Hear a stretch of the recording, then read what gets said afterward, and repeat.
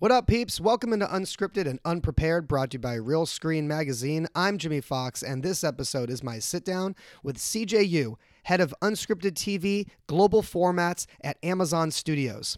He's one of my buddies.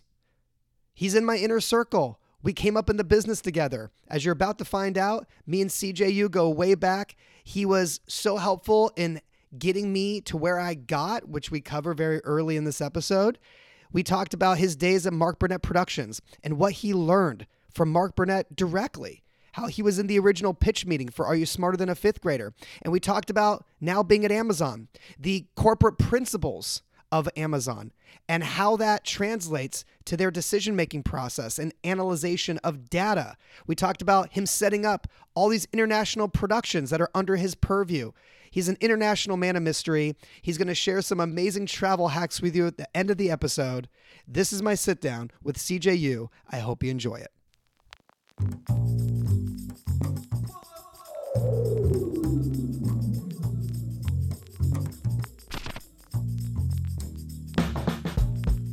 Okay, it's day one. It's day one of Real Screen. You and I, we were out last night. There was a party being thrown. We ran into people we hadn't seen in forever. CJ, it's like the boys are back in town. Seriously. The right? gang's back together. Right? Everyone's back. For better or worse. Saw people I had not seen in person, in the flesh, and some of them like 3.5, 4 years. Totally. It was like a high school reunion, actually. It was. And some people you're like, do I know you? Did we meet over Zoom last year? Like, I think I know you. You look taller in person, or, you know. I had like 6 different people at this party come over to me and be like, I'm seeing a lot of people that I kind of know, but I don't know the name. Like 6 different people. Totally. And I told them after like the third person, I'm like, don't worry, everyone's in the same boat right now. I was telling our friend Cameron Caddison, I was like, Cameron, I need someone to whisper in my ear, like, do I know this person? Did we just meet them today? I don't know. So you kind of have to just be like, hey, how are you? Unless you're totally 100% sure, and then feel it out in the first 2 minutes of the conversation. I saw Leslie Greif. Awesome. I got to have like 15 minutes with like the Godfather himself. That's awesome. That was fantastic. Like that's my favorite part. I just ran into like John Seitzer at UTA and like have not talked to him in like forever, you know, and caught up. And then we're going to set time to like see each other back in LA. So it's the lesson here is people are always like, well, I'm only going to like see the East Coast people if I'm an LA person when I go to these things. But the truth is you're going to run into like all the LA people, and then you're going to see each other, and then you're going to make plans for future meetings that you wouldn't have done had you not been here in the first place. Totally. I'm totally guilty of that. I literally told a lot of people, hey, guys, I'm prioritizing West, Step East a little Coast. closer to the mic. Sorry. I always tell people, I'm going to prioritize East Coast meetings, and West Coast, I'll see them in LA. But you're right. It's kind of like, when you work at the office, you see people in the hallway, hey, the guy from BA or the lawyer is like, hey, I have something I want to run by. You're like, cool, awesome. And it reminds you to set these catch-ups of people that if you were to do a cold email or cold text, kind of awkward. You haven't seen them in a couple of years. But if you're like, hey, I just saw you, let's catch up. Awesome. Answer will always be yes. Now, we should start with a little warning for the audience that you are one of my oldest friends in this business. Right? I've known you for a very long time. Yeah. And we had this great moment last night where we ran into Jansen Noise. Okay? And I don't think I've ever talked about this on the show, but Jansen obviously works in our end of the industry. And we were out, and I was like, hey, CJ, has Jansen ever told you how me and him first met? And Jansen goes to explain to you that Jansen took over my desk at CAA. And I had never heard the story. Yes. The chain reaction, I don't want to spoil, you tell the story. No, but this is just a great lesson of you never know what impact you may or may not have on somebody, and you also don't know whatever interaction you had with somebody years ago means to them to this day. Because Jansen was like, Jimmy, I've never like explained to you how much you training me on that desk meant to me. Oh yeah. And how I exited my desk at CA and handed it over to him. And then my cousin who worked at CA, who's now like a high-powered comedy manager, befriended him. Totally. And like my group of friends kind of embraced Jansen because he was like inheriting my fraternity over there. And I never knew how much it meant to him, right? So I'm thinking this morning as I'm on the treadmill at the beautiful JW Marriott Fitness Center, I'm thinking about you and when I first met you and how you, CJU, are like indirectly responsible for why I even had the trajectory I had in the business. Well, no. I mean, it's true. You did that for yourself. You've been a champion from day one. But I am blessed to have met you. I think we all are. Well, but you need that person sometimes that's going to give you the opening to have that interview that could change everything, right? And it was indirect in that I think, was it Alex Lynn who set us up? Yes, it was Alex Lynn. Okay. Yes, that's right. Explain who Alex Lynn is for the audience. Okay, so Alex Lynn now runs, he's a bigwig over at 88 Rising, I think. That's right. And we've known him for years. You know, it's funny, I went to UCLA with him, but he was a couple years older than me. He didn't know me. I knew him because I had applied to 2 internships that I was the final candidate. And they were like, oh, great, you're going to get it. Our intern's leaving next quarter. And I get a call 2 weeks later. Oh, he's going to stay for another quarter. This guy, Alex Lynn. I'm like, what? Who is this Alex Lynn? So he was like my arch nemesis that he didn't know about This for is like years. UCLA Asian Mafia nemesis. 100%. Yes. And years later, when I met him, you know, through the assistant network of folks when we're coming up, he was like, oh, it's so great to meet you. I'm like, I know who you. And obviously now we're great friends. It's all hilarious to think about. But that's how small the world is, to your point. And it is about indirect relationships. I think I can count on, more than 2 hands the number of people that have helped me out. Some of it's opportunistic. Some of it's been just right place, right time. But like, had that door not been cracked open a bit, had the person you met with, if they didn't have the kindness to say, you know what, I might know someone who might know someone to put this in front of. Yeah. And you're right. It meant the world to me. It means the world to anyone, no matter how high up you are. That always comes around. You pay it forward when you can. Yeah, I mean, it's 2 things, right? It's the old cliche that we say in our business: always take the meeting, because that meeting might not directly give you an opportunity, but they might give you somebody else's name, right? Exactly. So you always take the meeting, and you always want to leave a meeting maybe getting, if they can help you, well, get a reference to somebody who might. Right, exactly. Number 2, Hollywood is a big business, but a small town. 100%. Right. So you meet me at Literati Cafe on Wilshire, off of was that Wilshire and Bundy? Yes, right by the Ralphs. And you tell me, you're like, hey, so I know you're like thinking about leaving CAA. There might be an opening. I think, was it your desk? It was my desk. I had just gotten promoted, but I couldn't leave the desk because we were burning through people that unfortunately were not up to my old boss, Roy Banks' standards. And he had pretty high standards. And where is this at the time? What company are you at? At Mark Burnett Productions. So you're at Mark Burnett Productions working for Roy Bank, who at the time is running development for Mark. Yep.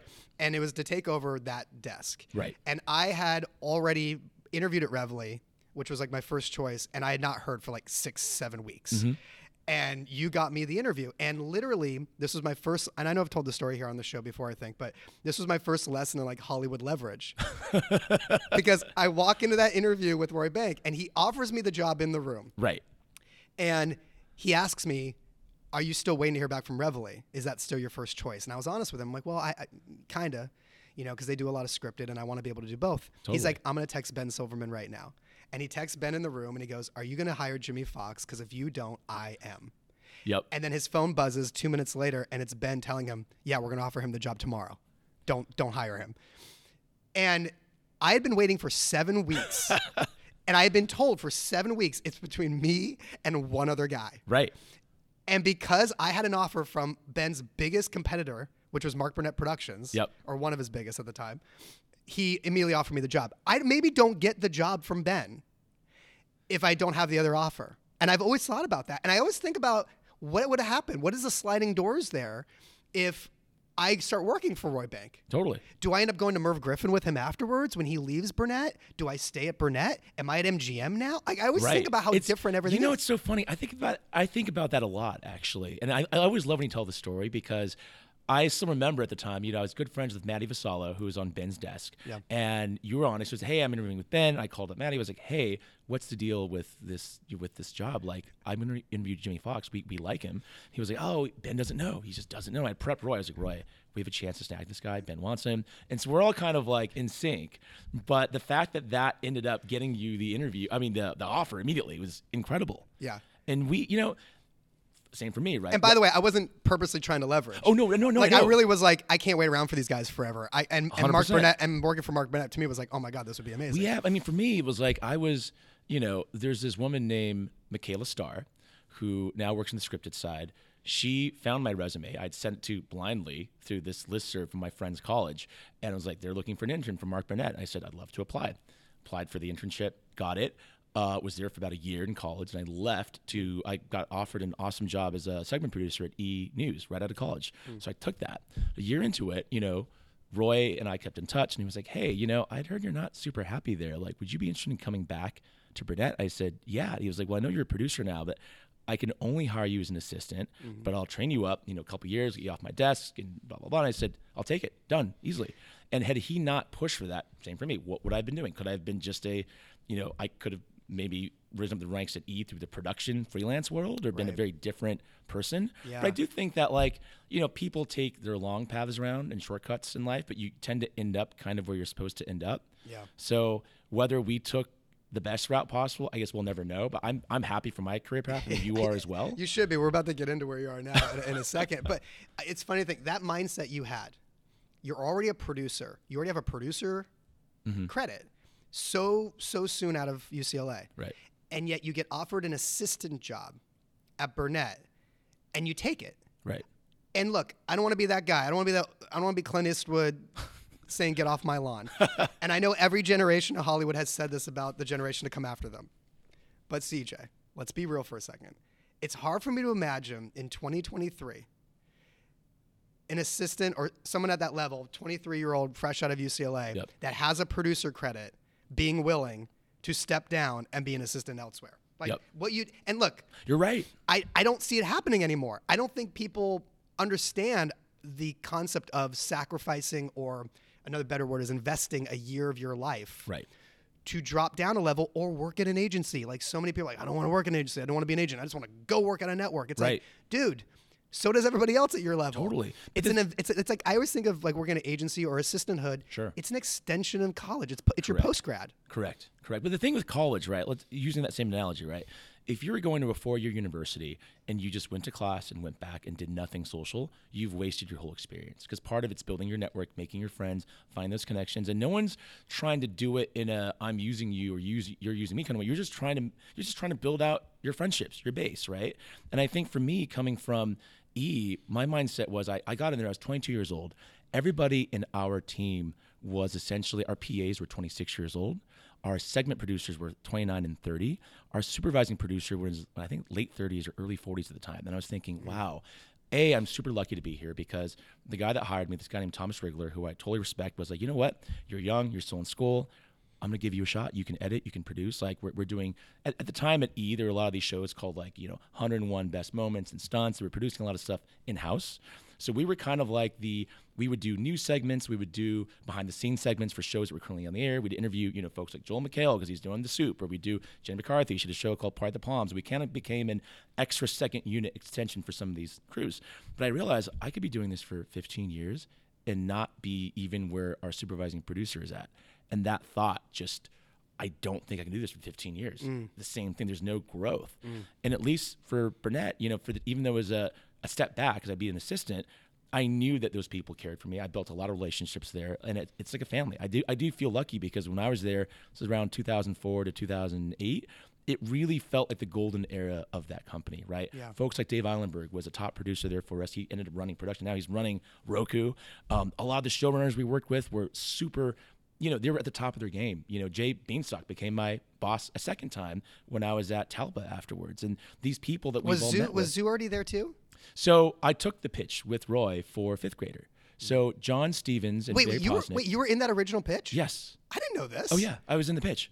So I can't believe we haven't talked about this before. Oh, it's fun. Okay. There's actually, it's funny. Like, I don't know how much I can say on your show here, but you can say anything, and we can edit it out later if you change your mind. Fair enough. So basically, the way I remember it, there was a producer named Rob Dauber. He was the showrunner for a show we had called Martha Stewart Living for Burnett. Mark was producing the Martha Stewart daytime show at the time. Oh, gee, I didn't know that. Yeah, he was good friends with Barry and John. He said, hey, I had these friends. They had this game show. They were pitching out. Can you guys take the pitch? And Roy was like, it's a favorite pitch. And we all been there, right? It's like, it's friend of a friend. You have to take the pitch. But we're super busy at the time. We were developing other shows. And we're like, of course we'll take the pitch.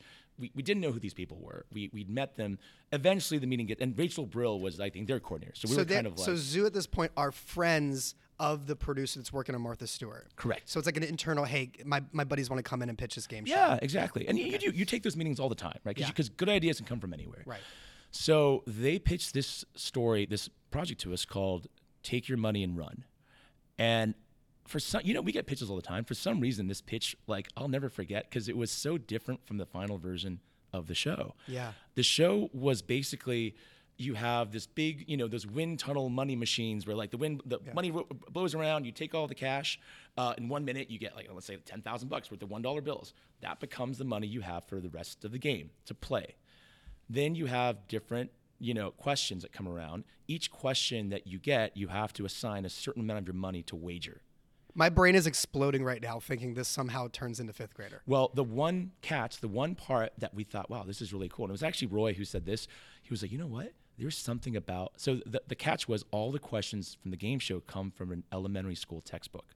Oh. So the questions, the answers to the questions you think you know, but you don't. There's something relatable. And Roy was like, there's something in that aspect of the show. So like, how many stomachs does a cow have? What state is Mount Rushmore in? What's the capital of North Dakota? Things that you're like, oh, I should know that, but you're like, actually, I don't know if I do. Yeah. And so, we optioned the show from them. I remember we were in a conference room with like John, Barry, Dave Eilenberg, Roy, me, and we're just like, how do we, and Ted Smith was there as well. Like, how do we break this show? Like, how do you make it into something new? And it kind of just distilled it to its simplest versions, which was elementary school textbooks, questions that you should know that you don't know the answers to. And how do you build the show around that? And that's kind of how it came around. And even when we pitched the show, I remember we pitched the show around, it was Christmas week, like December 18th, was the week before the holidays, right? Which is the worst time to pitch. Worst time to pitch. We literally, I want to say these must have been a Thursday. We pitched to Darnell, and the next day, that day we got an offer. And back then, for people who were new, people who worked in the industry like you and me for almost 20 years, know that at the time, if you had a hot pitch, it was bought in the room. Yeah. Offer straight to series. Yeah. Which never happens. Or today. by the end of the day. Correct. Like you would get a phone call. Literally. Yeah. When we were setting meetings as assistants, you get calls from networks like, oh, can we be the first pitch, CJ? CBS, 10 a.m. Sure, of course. ABC calls, we don't have the first pitch. Well, we can maybe do 9:30. Someone else says 8 o'clock. Someone says, we'll meet you the night before. Because they want to get the jump. And if you take the pitch off in the room, no one else gets to hear the idea. Yeah. And that's how special ideas are. We would sell shows on one sheet. Literally. No. I mean, this is what would happen. We would spend maybe a week workshopping on like, Mark would say, hey, I'm going to do a show. Hold that thought. Because also, to explain, you're also working for Burnett at the time. Mm-hmm. Hi. I think there was a mix-up with the room. I think they're on the 4th floor now. Yeah. Somebody's walked in our conference room doing a live recording, but that's the joys of real screen. Yeah, I think I'm moving rooms later in the day, so I think somebody double booked the room. But anyway, this is at the time where early 2000. Wait, 2004. Yeah. Okay, so there's only like a handful of players in this end of the business at this point. Right. It's not like there's hundreds and hundreds and hundreds of production companies like there are now. Totally. Burnett is the king. And Burnett, it's like Burnett, Bunim-Murray, and only a few other places. Correct. Right? So when you guys are taking out the pitch, it's like, yeah, we gotta buy projects from Burnett because who else are we gonna take pitches from, right? And we didn't pitch that much, right? We only pitched shows that we thought we could sell, essentially. Because we had, a building full of 500 people. They had to be employed. If a show was about to come up on its lifespan, we needed to sell another show to keep those people in house. That was kind of the unspoken mentality at the time. So tell me what you learned most from Burnett. Give me, like, I'm talking actual Mark Burnett. Sure. Not the company, but like being in Burnett's presence, maybe being in a pitch room with him. I don't know how exposed you got to that end of it, but tell me what stands out when you look back now so many years later. Wow, that's a great question. I mean, I respect Mark so much. I think he has single-handedly had one of the biggest impacts on my life. I don't even think he realizes that, but he's always so kind. This is going back to the beginning of the podcast. Yeah, because people don't know. He's someone who, first time being in a room with him, I was like, wow, I was a big fan of Survivor. I had just Apprentice season 1 had just come out, and I'm like in awe. I love all these shows. I'm obsessed. When you see him in a room, you see the way that he sells. He has this magnetic energy. I think Ben Silverman has the same thing, right? Several people do in the industry, and when you're in that room, you feel it. You're like, how can I not trust you? And Mark is so, in many ways, humble as well. Yeah. Where he will always say at the time, he loves saying, you know what? I'm not great at what I do. I just hire smart people. I hire people that are smarter than me. That'd be the first thing he'd say in any interview, any meeting. And he sincerely meant that. He was very sincere about that. And I think what I learned from Mark was, if you are passionate about your ideas, don't compromise. Right. When he sold Survivor, he could have sold that show probably pretty easily if the budget was a fraction of what it was and he compromised on the West Ham helicopters, the production value, but he knew the show to be done a certain way to be done right. And I say it all the time at work now. I say, look, we're in a business where the idea is maybe worth 10% of the actual product, 90% is the execution. Mm-hmm. If you don't execute it correctly, you have a different show. Yeah. Right. Like we get pitches all the time, like most often, or I call them MOPs, most often pitched series. You know, I had this, hold on a second. You haven't heard this before? MOP is an acronym? Oh yeah. Most often pitched. Oh my God. That's a MOP. Wait, hold on a second. This is a big deal. I've been hearing people say MOPs the entire time I've been in this business, and I thought MOP was just like a mop you use on the floor. Mop, like you're wiping the floor. It's just like you're cleaning the floor. I've always thought that's what MOP stood for. Yeah. I'm telling you right now, I can't be alone in this. I had no idea MOP was an acronym. Most often pitched series. Or most overpitched. Oh, most overpitched, right. It could be either. Yeah. Jesus Christ. Okay. All right. So keep going with this. That's amazing. I'm glad I got to break that I never knew this. All right. So most overpitched, most often pitched show. And, you know, for a while, people were pitching a lot of talent shows. They'd say, great, I have a new show for you. Okay, give me the log line. Well, it's panel of judges, audition show, winner wins recording contract. And if you pitch that to someone who doesn't work in TV, they'd say, that sounds amazing. That sounds like Idol. That sounds like X Factor. That sounds like Got Talent. Those are all big hits. But guess what? There's about 60 different shows that were actually pitched that way, produced, and aired at least a few episodes that never made it to the light of day after that. Right. And that is a MOP, essentially. I don't know how we got on this MOP. I think you got on the subject of what you see at Amazon. Oh, right. Yeah. So basically, like, you know, it's execution's everything. So we have a series, you know, we had in Australia that came out a couple years ago called Lux Listings Sydney. And I would say, you know, it's kind of our take on a $1 million listing meets Selling Sunset. It's more business stakes than soap opera stakes. And the show has worked like gangbusters. Like it's so many people watched it. People talk about it. More importantly, it's in the tabloids all the time. It's on drive time radio. Like people are obsessed with the characters. And I sincerely think it's because of the way the show is executed. And, you know, I nor anyone working the show cannot take credit for the origination because you watch it, you're like, oh, this feels a little bit like Selling Sunset. Feels a little bit like that show, this show. And I think we've taken the best parts of what the shows have done, but done it in a market that's never seen it before. And at the Greenlight, you know, we're pitching the show. And if you're familiar with an Amazon Greenlight process, you have everybody at the table, all the stakeholders. You have the finance team, you have the marketing team, the PR team, the production team. You have people in Seattle chiming in. And some of those people are very adept in television. Some of them, you know, this is kind of like a different path for their career. So someone in the room said, CJ, the show you're describing sounds like just a basic Bravo show. Like, why would the show bring in new subscribers? Why would it work? I said, guys, we're going to use the best cinematography. We're going to have amazing visuals. We're going to have great pop music. It'll feel like a bubblegum MTV music video, basically, with a little bit of plot sprinkled in here and there. And they said, do you think that's really going to work? And I said, yes, I know it will work. And it did. And other people have kind of tried mimicking this project in Australia, which we're flattered by. But the way they do the show, it's different. You can call it a mile away, and it's just a different feeling. It's the same reason why a really amazing script show like House Hunters, right? I watch that show all the time. That scratches a very different itch than Selling Sunset, than Million Dollar Listing. Yeah. But people on paper say, oh, it's a real estate show. Yeah. It's the same. We can get some fancier B-roll, put some music in, but it's not really the same unless you actually have the goal in mind to have it. It's not the same unless you have a very clear vision on what you want to create at the end of the day.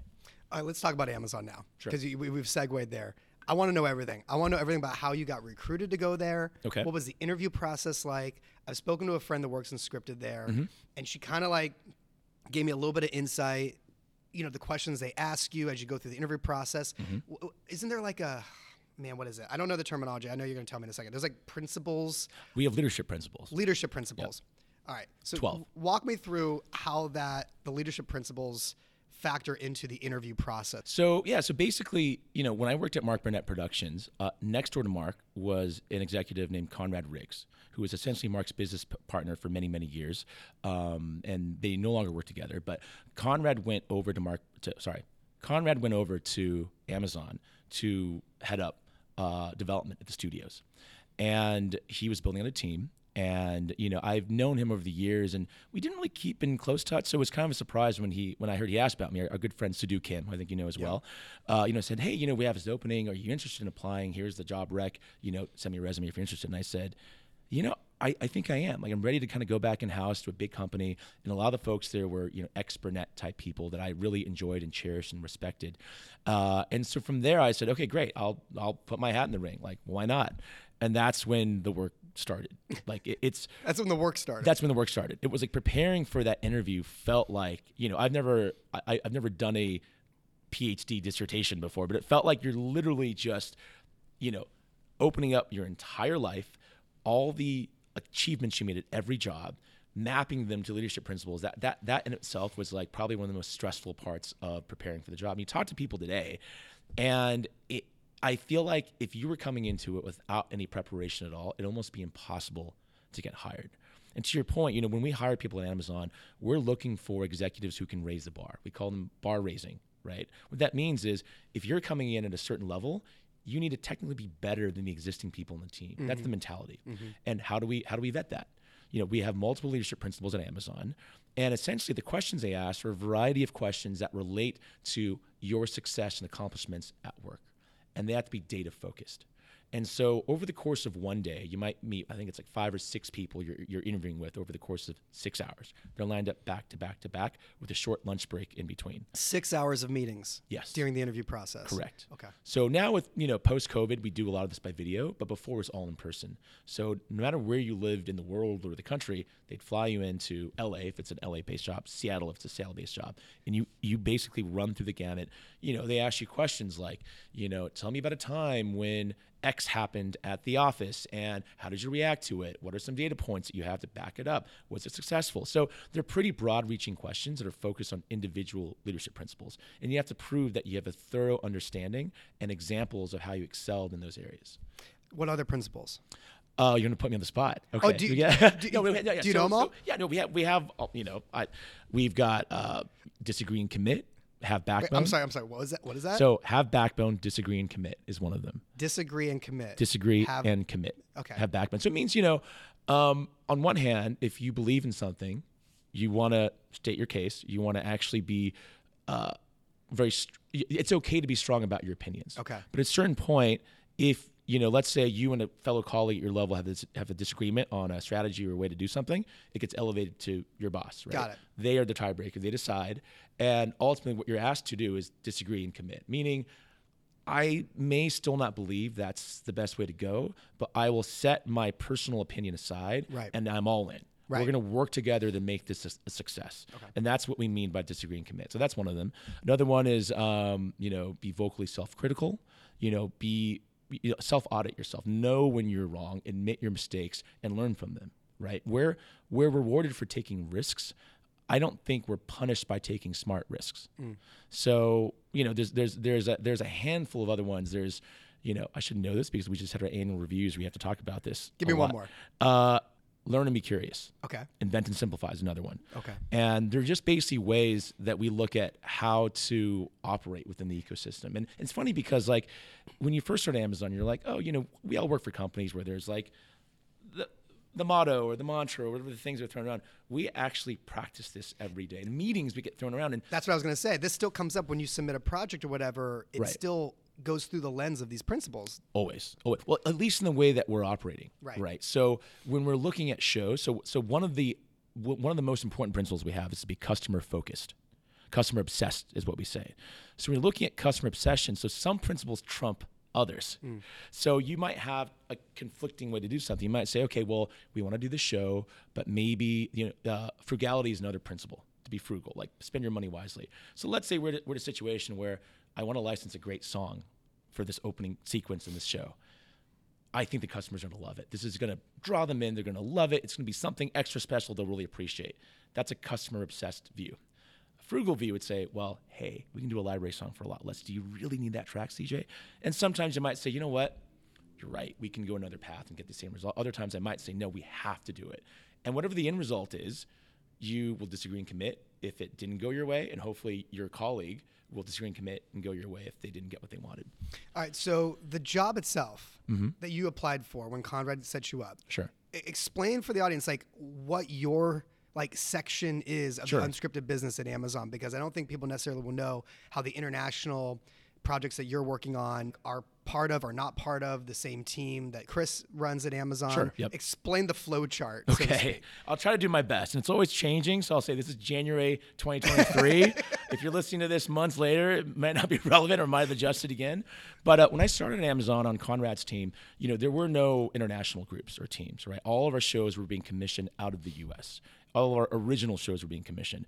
We had a variety of folks outside the U.S. that were our licensing teams. They'd buy finished tape. They would buy limited licenses, limited windows for their markets. And as we all know, this is back, 5 years ago. Let me just bring that back. I think we'll explain this more clearly this way. So when Conrad first brought me in, he was building out a team of unscripted executives. Okay. So my job as a creative executive was to commission, develop, look after, and supervise shows that were on our slate, essentially. At the time, and this was your first buyer job, right? It was my first buyer job. Yeah. Before that, I had always been at production companies, always been selling or working as a producer or developing. Biz dev. Exactly. Yeah. Biz dev, going between biz dev, creative development. Worked in media advertising for a few years, doing branded content as well. Right. And it was the first time being on the buyer side. And it's funny because when you first start out, right, every pitch you hear is like, oh, that's novel, that's interesting. And then after a while, you're like, a lot of these are mops. They're shows that have been pitched a lot before, but you kind of just learn that as you get into it. But in the beginning, a lot of our shows were sports-centric shows. We had a big show on the air called The Grand Tour. That's still on the air today. We had a lot of sports documentary type series that were access-driven. So we were basically managing, developing those kinds of projects. At the time, that's what the mandate was, essentially. And also award-winning shows. Yeah. Shows that would win us, Emmys and Academy Awards. And that started evolving when we got calls from our colleagues in Spain and in Canada. They said, you know what?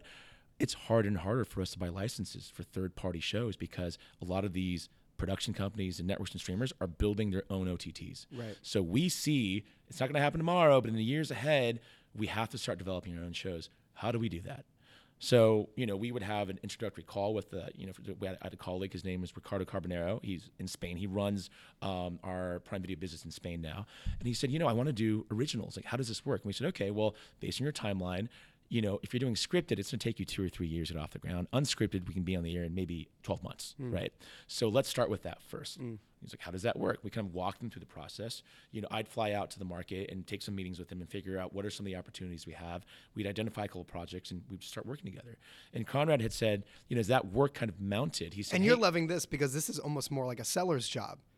Yes, right. Exactly. This is more like a developing. This is a developing studio job. This isn't necessarily a buying role in that conversation with Spain, at least, right? It's funny. It's kind of a dual role to your point, right? Because in these other markets, they might say, "Well, this happened." We had a meeting with Sergio Ramos, who is one of the most well-known soccer players in Europe, definitely the most well-known in Spain. He was captain of Real Madrid, captain of the national team. They pitched us a project, and I said, it was a documentary project, and I said, this sounds really boring, Sergio. And he laughed because everyone's kind of awkwardly like, wait, what? I said, look, you literally have 40 million followers on Instagram. You're on TV every single week. What is the story we can tell about you that hasn't been told yet? And he was like, okay, I get what you're saying. And I said, well, what if, stay with me, you and your celebrity wife, who his wife Pilar was the top on-air presenter in Spain. What if we did a reality show with your family and exemplified the things you want to talk about, right? In this documentary, he's like, I want to show to my kids what I was like in my prime. I want to show myself as a dad, the family values, the upbringing, the discipline I have. I'm a great athlete, but I am successful because of my dedication, not because of my born abilities. And I said, you know what? We can do that. Yeah. We can craft a show. We can show a simple conversation around you and Pilar at the breakfast table, making breakfast for your kids, having a conversation about what happened the night before. People will find that fascinating. So it was an opportunity to kind of turn around a very standard project on its head. And we did that again and again because coming from the US market, we see it all, right? And I think some of these other markets, they have great producers, great talent, but maybe they just haven't done TV the way that we've done it. Right. So slowly but surely, more and more people start raising their hands. People in Italy, people in Germany saying, hey, how do we do more of this? And Conrad eventually said, hey, is there anybody on the team who wants to help us out? We're doing a lot in South America. Who wants to kind of dive into that? And I said, yeah, sure, I'll do it. And I had a couple of colleagues at the time, won't name them, who were like, CJ, you're gonna do that? You're gonna be so far away from the US market, you're gonna lose your contacts. I said, no, like these are friends I've made for 15, 20 years. Like they'll always be there. But to me, this is something exciting. And before we knew it, the demand grew more and more. There's a chance to actually take on a new role, which is to be head of Unscripted for Latin America. So I had then jumped from the U.S. team into a newly formed Originals International group to be head of Unscripted for Latin America. Eventually, I'll spare people the details, but we had a bit of a restructuring. Our current leader, James Farrell, who's our head of global local originals, came in, and he was coming from Japan, and he was coming out to LA, and I say, hey, James, you're coming back in a few months. You have a new role now. You're my new boss. What can I do to help as you get settled in? He said, well, I don't know. What do you think? He's worked in the business for a long time, but he wasn't really focused on Unscripted. And he said, what do you suggest? And I said, well, look, now that we have, at the time, 10 or 12 countries that are coming under your purview, I think what you probably want to avoid is you don't want to develop 12 versions of a singing show, 12 versions of a cooking show. You should probably have a centralized team here to figure out, okay, what are the priority formats we're going to optimize and double down and do that everywhere, right? And he said, that makes sense. That actually sounds like a good idea. Okay, so do you want to keep your current job as head of LatAm Unscripted, or would you rather take that job? And I said, I'd rather take that job. Right. Running formats for Amazon sounds amazing. And I come from the format world, right? I've been lucky enough to work at Mark Burnett Productions, at Talpa, at Endemol, and these are all broadcast-heavy format shows. Yeah. And that's the world that I'm most comfortable in. I think stuff with docusoaps, and this is a tangent, I think there are very, very, very few, if any, creative execs today that work in TV that had strong experience doing docusoaps prior to this decade. Yeah. Right? Because there wasn't demand for it. If you're doing documentaries, you were a filmmaker. You weren't working at a cable network or in TV. Maybe you're working in news, but even then the process is very different. So most of us that worked in TV for a long time, you either came up through the broadcast, game show, competition series space, or you came up through the Bravo type of docusoap space. Yeah. But true crime docs, hard-hitting docs, that's a very, very new thing. Yeah. And so, anyways, long story short, so I ended up taking on that role a few years ago, and our remit just expanded, grew and grew, and so now we have a small team based in LA. On one hand, we are essentially the proxy for new markets that don't have local development teams. Right? Countries like Australia, like Nigeria, new markets we're growing in Southeast Asia will lend a helping hand. New markets mean new Amazon markets. Sorry, new Amazon markets, right. New local language markets. Amazon local language territories that are on the Amazon platform in these countries that don't have a team out there to develop their own formats and whatnot. Exactly. So you guys will find a format by multiple means, I'm guessing. They could be a U.S. creator. They could be from one country where a creator comes in there, and you pilot it in that country, and it works. So now you can try to reformat it and select production teams in the other countries to run those shows, right? It happens in multiple ways, I'm Correct. guessing. It's funny because back when I was at Endemol, right? You must love this, though, because you have the ability now to hand select the teams in these countries, like you were talking about, how you're going to have the best cinematography and all this for your Australia show. Right. You have the ability now to say, all right, we're going to launch this format or this original concept in this country, and I'm going to handpick the executors in each territory. Exactly. Right. Exactly. So, it's funny because back when I was at Endemol was doing this a long time ago. So were other production companies. We had a big hub in Argentina. Yeah. They had a Wipeout hub. They had a Fear Factor hub. Yeah. They had a Big Brother hub at one point, I think. And, I've always it's like, the cost, the scale of efficiencies is so great in some of these markets. And a lot of U.S. producers and networks don't realize that. So me coming in this, I'm always looking at how do I find success for a local show? And how do I protect that IP, right? There's certain shows, we always say timing's everything, right? We were talking about this last night. I think Farmer Wants a Wife is a great example of that. The format's been around for a very, very long time. Yeah. It's recently had a resurgence around the world. And the show hasn't changed that much, but I think people have. And for whatever reason, it's striking a cultural chord in many markets. And so timing is everything. So when I look at a new format, it might be a dating show, might be a cooking show, might be a comedy competition show. I'm always looking at if it's a first time execution, the first time we're launching the show, I want to make sure we're set up for maximum success. So I'm going to launch it in a country where there's enough producers to execute it well. It strikes a chord. We know it'll strike a chord with the local customer base. And so if we can babysit that show and really give it the full white glove treatment, we can will it to succeed to a certain extent. And that's not because of me, because of our team. It's because we have the right combination of producers and partners in that market too. If that works well in one market, we do another market. If it works well in two markets, it's a lot easier to say, you know what, guys, we're doing this in 5 markets next year or 20 markets. And that's kind of our, that's my soft pitch for why people should do shows with Amazon. Because on one hand, you're like, oh, we want to take global rights. Oh, we have to get all these different things that we need to own. But the reality is if you sell a show to us, there is more of a chance of us doing it in 20 markets worldwide than if you sold it to another broadcaster here. Right. And you'll participate in an upside. Right. Dude. But honestly, how happy are you? I'm having a blast. Because, like, if anybody knows you and your friends know, travel is your first passion. I do love a good trip every now and then. Right. So now it is in your job description to go to these countries, be on the ground, work on these shows, meet all the folks. This is like the greatest like intersection of like personal passions and professional interests I've ever seen in any of my friends that lands a job. I've been really lucky, and I think, Amazon's in a period of growth. Yeah. And even though the travel isn't always perfect, we fly economy to most places, you have to get yourself upgraded. There's a lot of different strings that come attached to that. I want to go there in a second. Okay. I want to get CJU's best travel tips before we leave the show. Sure. I'm happy to share. But I think for me, I do have to remind people, like, traveling for work is different than traveling for pleasure, right? Yeah. If you're traveling for work, I always tell my team the same thing. You might be in a country for 4 days. We're in back-to-back meetings 4 of those days. If you have 2 hours to spare before the airport, or if you happen to have a free morning on a Saturday before going to set, do something fun. Do something to experience the fact that you're in this other city, whether it's doing a jog through a park, going to a museum for an hour. Yeah. You have to do that. Otherwise, you will just be in a hotel to set to hotel to set, and you will hate it. Yeah. Right? Flying 15 hours to somewhere isn't great. If you're on vacation, and you think, like this past winter holiday, I was off vacation for a couple of weeks. Every day I was like, this is so great.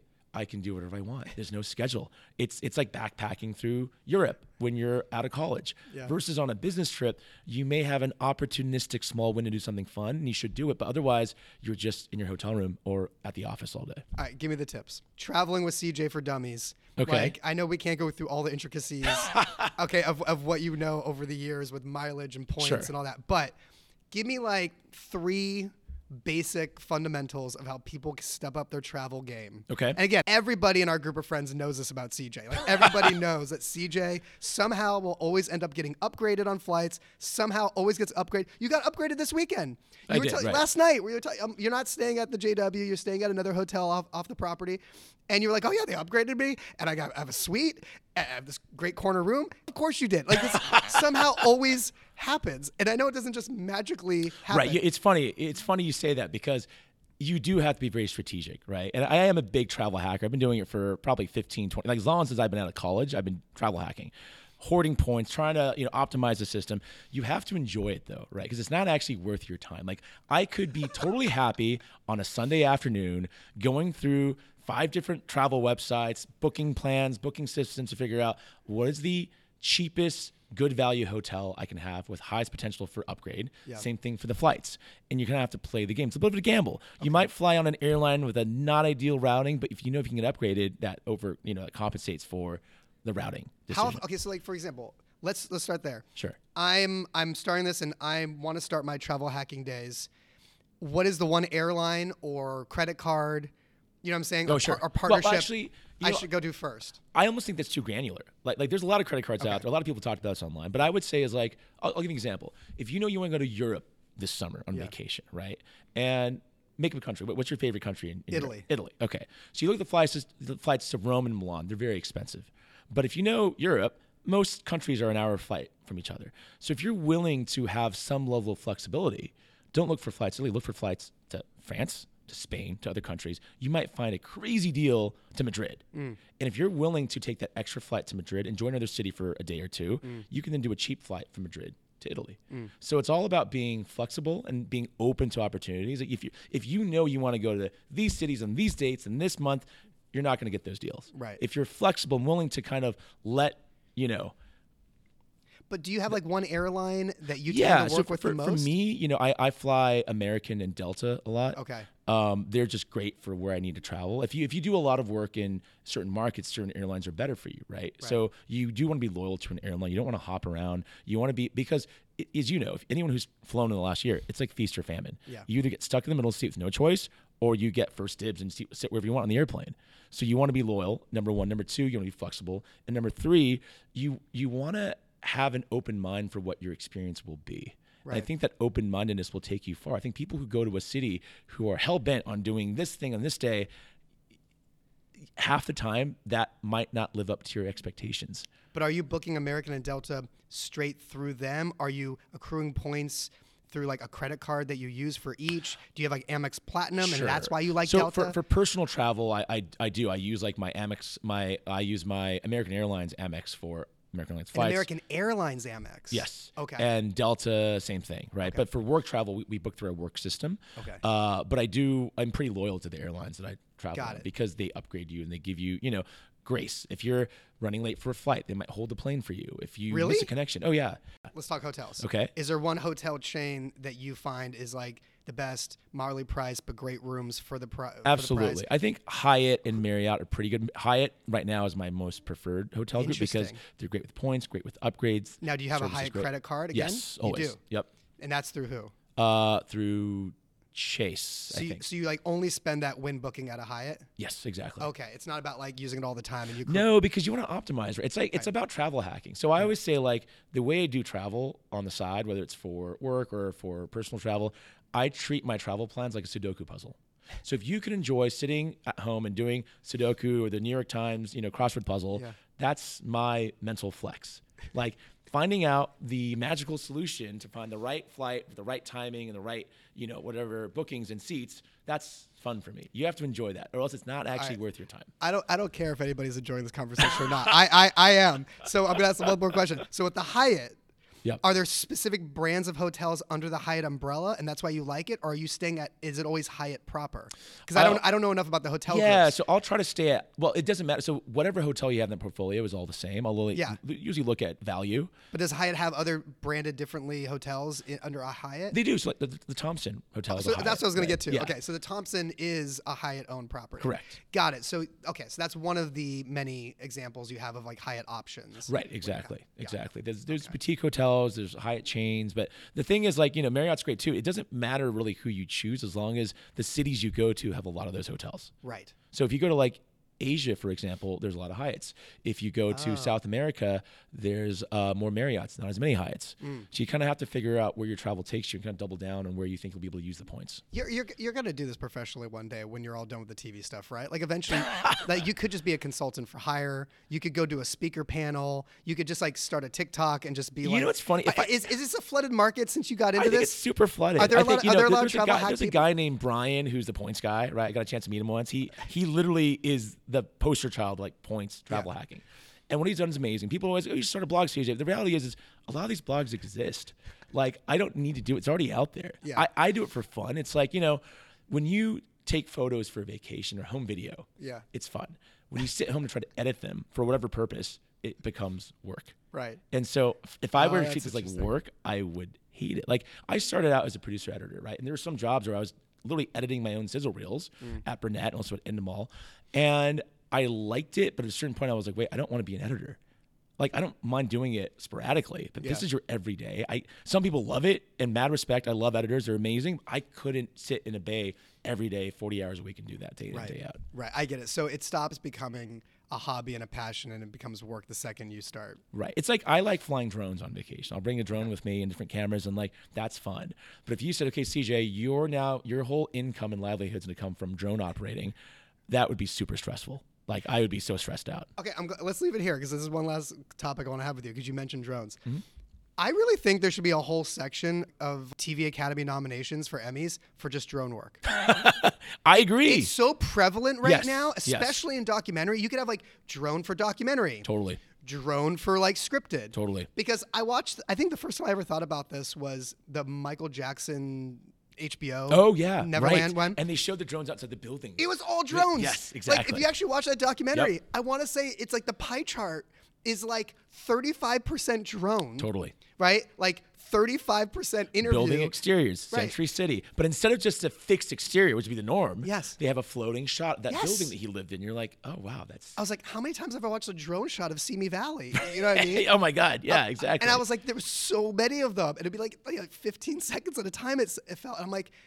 And then I'm starting to watch more of these shows, and I'm watching like Hard Knocks, and I'm like, drone operator. It's a specifically hired Yes. person on your staff. It's Right. separate from the rest of your crew. But you know what's so funny? Why is there not a drone category for nominations? There totally should be. There totally should be. Under I the got directing. I got to talk to Bob about this, You right? should. Bob will set it up. I mean, it's funny because back in the day when I worked at Burnett, I'd say Mark was probably one of the pioneers in Westcam photography. Westcam meaning helicopter videography, right? All the shows. Survivor, there's a show called Casino, like amazing aerial shots because before drones didn't exist, you had to spend tons of money to get these beautiful shots. Now they're accessible to everyone. Right. But to your point, it's funny, like you wouldn't believe, I think drone photography, there's no excuse for poor drone photography in any show because there's so much talent out there. Yeah. And if people that worked with me on shows or listen to this will laugh because I am very persnickety about drone footage. And I'm an amateur drone guy, so I'm not great. You're the worst executive for the drone people. 100%. Because you shoot your own on the weekends. Yes. And so if their stuff isn't at least as good as mine, I'm like, this is unacceptable. Like, Right. I'm an amateur. You're a pro. You should be great. And some who are amazing. You've seen it in the opening of the Kardashians, right? The FPV drone that flies into people's homes and zooms out all the way. Like, that's really, really awesome. I love where they're pushing that. Yeah. I could watch it for hours. Right. Dude, this was awesome. How about this? I'm sorry I didn't get you on sooner. No, You're dude, one of this my is so one of great. my oldest Thank you for friends. having me. I should have had you on early days. Oh, and by the way, I should have started today off. Congratulations on the big announcement this week. Religion of Sports. Yeah. Great deal. Yeah, it's cool. I mean, that's amazing. What a exciting. great marriage for you. It's cool. It's exciting. Yeah, I think the thing the conversation I'm gonna have to have over and over with certain people is them not thinking I just do sports now. You know what I mean? Which I get because like the mother company is Religion of Sports, but like that's why it was important to me to maintain the main event media branding of my company and like my team. It's very smart, right? Because you were ingrained with pop culture, right? And even the way the announcement was, it was clear you're going to bring a new flavor to what they're doing, expand their slate. That's the next phase for the Super company. smart. So I think over time, like they might launch other companies that are like Religion of Food or Religion of Music. Oh, genius! Like that's how they want to expand over time. I'm just one of the first companies they're bringing in as part of the expansion. Right. But pop culture is key. Right? I tell people I gave a presentation last week at work, and I was like, guys, how do you like amp up your development for Unscripted? Align with pop culture. Yeah. That is literally the best way to succeed. Yeah. Dude, thanks for doing this. You're doing it. Thank you. This is fun. You doing panels or what are you doing right now? I'm doing a game show panel this afternoon, I think. Oh, really? With like Phil Gurin and JC Mills and Jenny really? Daly. And yeah. Gurin's here? Yeah. I think he's either competing or he's going to be the host. I forget. Wait. What do you mean competing? Are you playing an actual game show? Yeah, like a game show on you're like you contestants? should have been in it. It's a game show about unscripted reality TV business knowledge. Oh God, I love this. Wait, what day is this? Today at 2:00. Okay, I might need to pop down. That's so up my alley. Oh, that was the way to move this because I had the exact right. same slot we're supposed to speak, and I was like, oh crap, this is 1 hour. I can't adjust. Go kick Gurin and JC's ass. That's my goal. Thanks, dude. Thanks, buddy.